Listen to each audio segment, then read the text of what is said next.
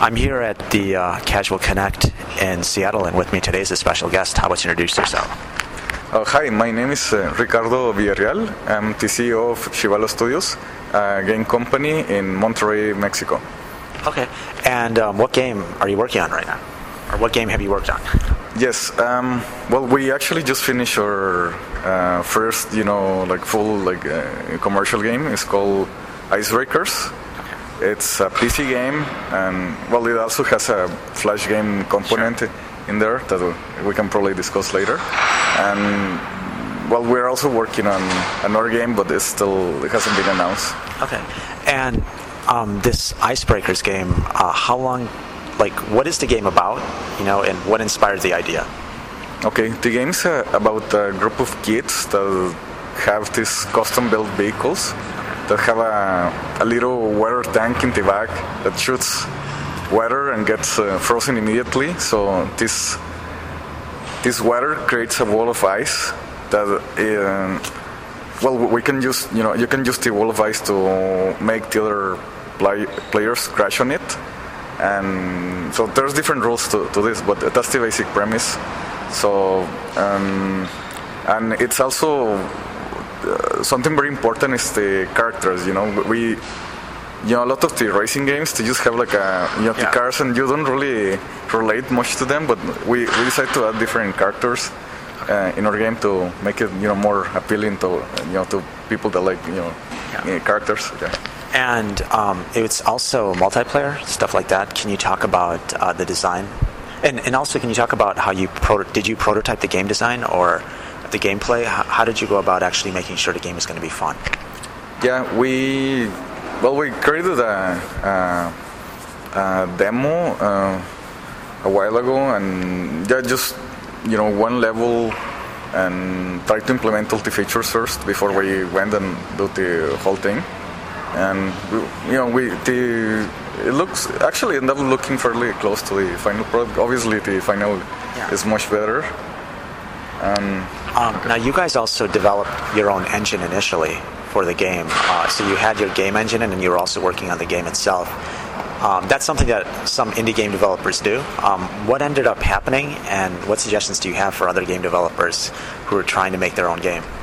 Okay, so basically what happened when we started the company, we developed our own engine, because I went to DigiPen, and it's a game programming school, and all the games we did there, we always built the engines ourselves, so we were kind of used to that idea. And when I graduated in 2003, so there were not many good choices for engines. A lot of them were very expensive, $100,000, $500,000. Yeah. There were a few open source, but they still lacked a lot of tools that we needed to actually make something decent. So we just say, okay, let's just grab one of the engines we had from school, make it better. Sure. And I think that's gonna work out better than the open source stuff. And since we cannot afford the really expensive ones, so we started doing that. But then when we created a prototype of a game. And then we came and showed it to the publishers. I think this was in 2006, and they were asking us, this game, your engine is missing such and such feature, and so it was kind of complicated. And they also wanted console support. We didn't have any console support, and so what should we do? So in that year we found this engine. It's not very popular in the US. It's called Vision. Is from a company called Trinergy in Germany. I think they also have an office here in the US in Austin. Okay. So it was a good option. It was an engine that we say, okay, this is gonna solve all the problems that that the publisher used all our game has. So we decided to start from scratch with a new project and just the engine, and that's where Icebreaker came up. And it came down to this. We had to decide if we were gonna a company that makes middleware or makes games. And we didn't really get into this to just build tools for people. So we say let's just be a game company. And because managing the engine actually almost takes more time than developing the game to an extent. Yeah, you really need like two different teams. They're similar things, but it's two different areas. So it's and we were, most indie companies are fairly small and limited resources. So I think it's better to just put all your effort and time into making the game better than to just try to reinvent the wheel again. Sure. That kind of thing. And so you finish this game. It takes about 3 years to finish the game. So you're finally happy that you did it. What did you do after that? What was the next step to make sure that it succeeds? Also, were you working with an artist alongside it? Was everything else polished, or did you need to then find an artist after that? No, since we're in Mexico, we couldn't really find many artists and people that, because the game industry is still in its early stages there, so we had to find some people that were good and just started training them, so they kind of learned while we were making the game. So that was also like another long process, but at least now they already know how to make games. Yeah. So the art looks pretty decent and the characters seem very detailed. Some of the things we had to redo them 3 times because there were issues, but slowly we've been fixing everything, and now we're pretty happy with the final version. Okay, so now you have this game out. How are you promoting it? How are you getting people to come to actually play the game? Okay, well, what we've been doing all this time is our marketing has been focused just to find a publisher, and because especially last year, it was terrible. It's difficult, but now things have improved quite a bit, and so we prepare all this. Don't expect the publishers to do all the marketing for you. You have to do as much as you can yourself. So we've been featuring different media.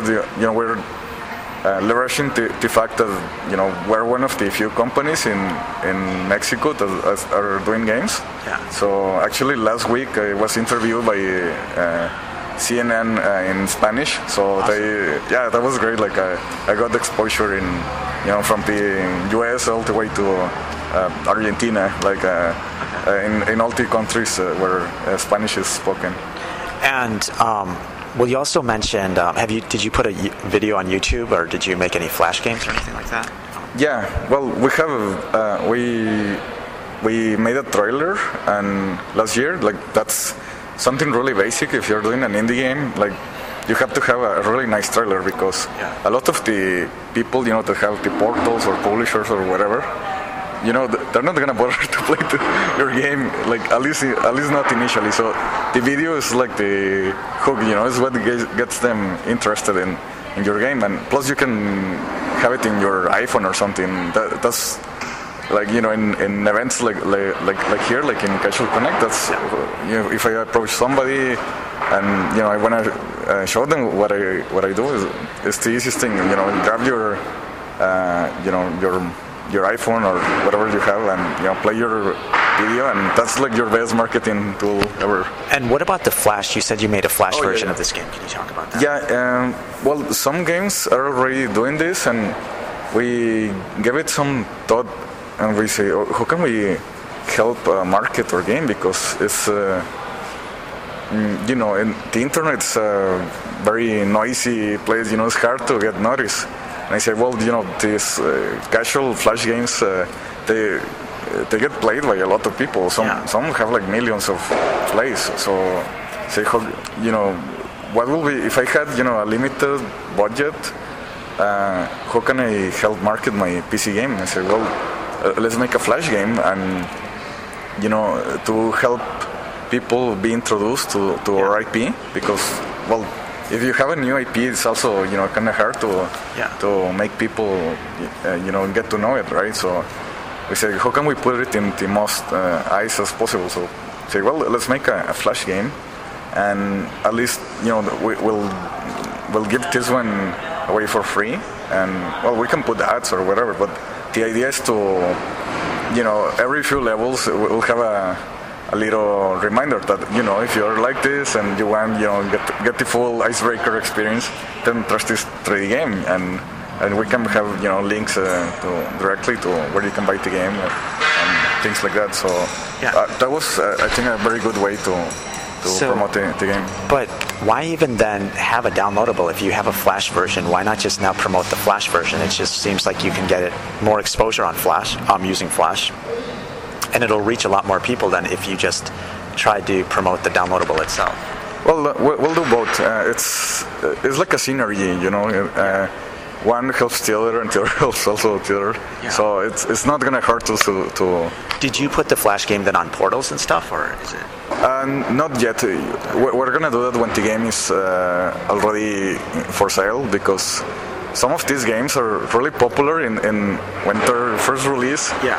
And after that, then people just get bored and find something else. Okay. So we're gonna wait until the PC is ready, in the stores, and we're probably gonna publish the Flash at that moment. Okay. And how do you like any other marketing things that you've been doing besides Flash and the videos?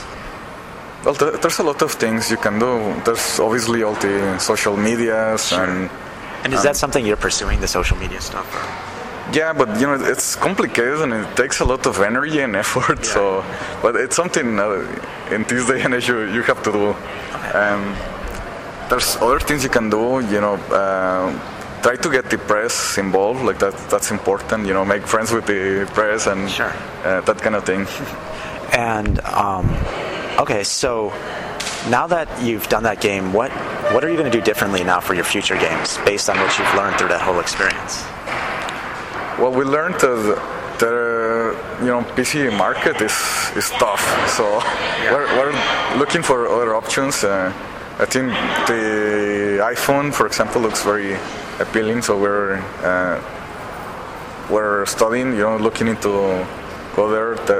There's also other new options. I just went to a talk here with from the folks from Google, and they're gonna have something like an app store in the Chrome browser. So yeah. There's gonna be a new market there. So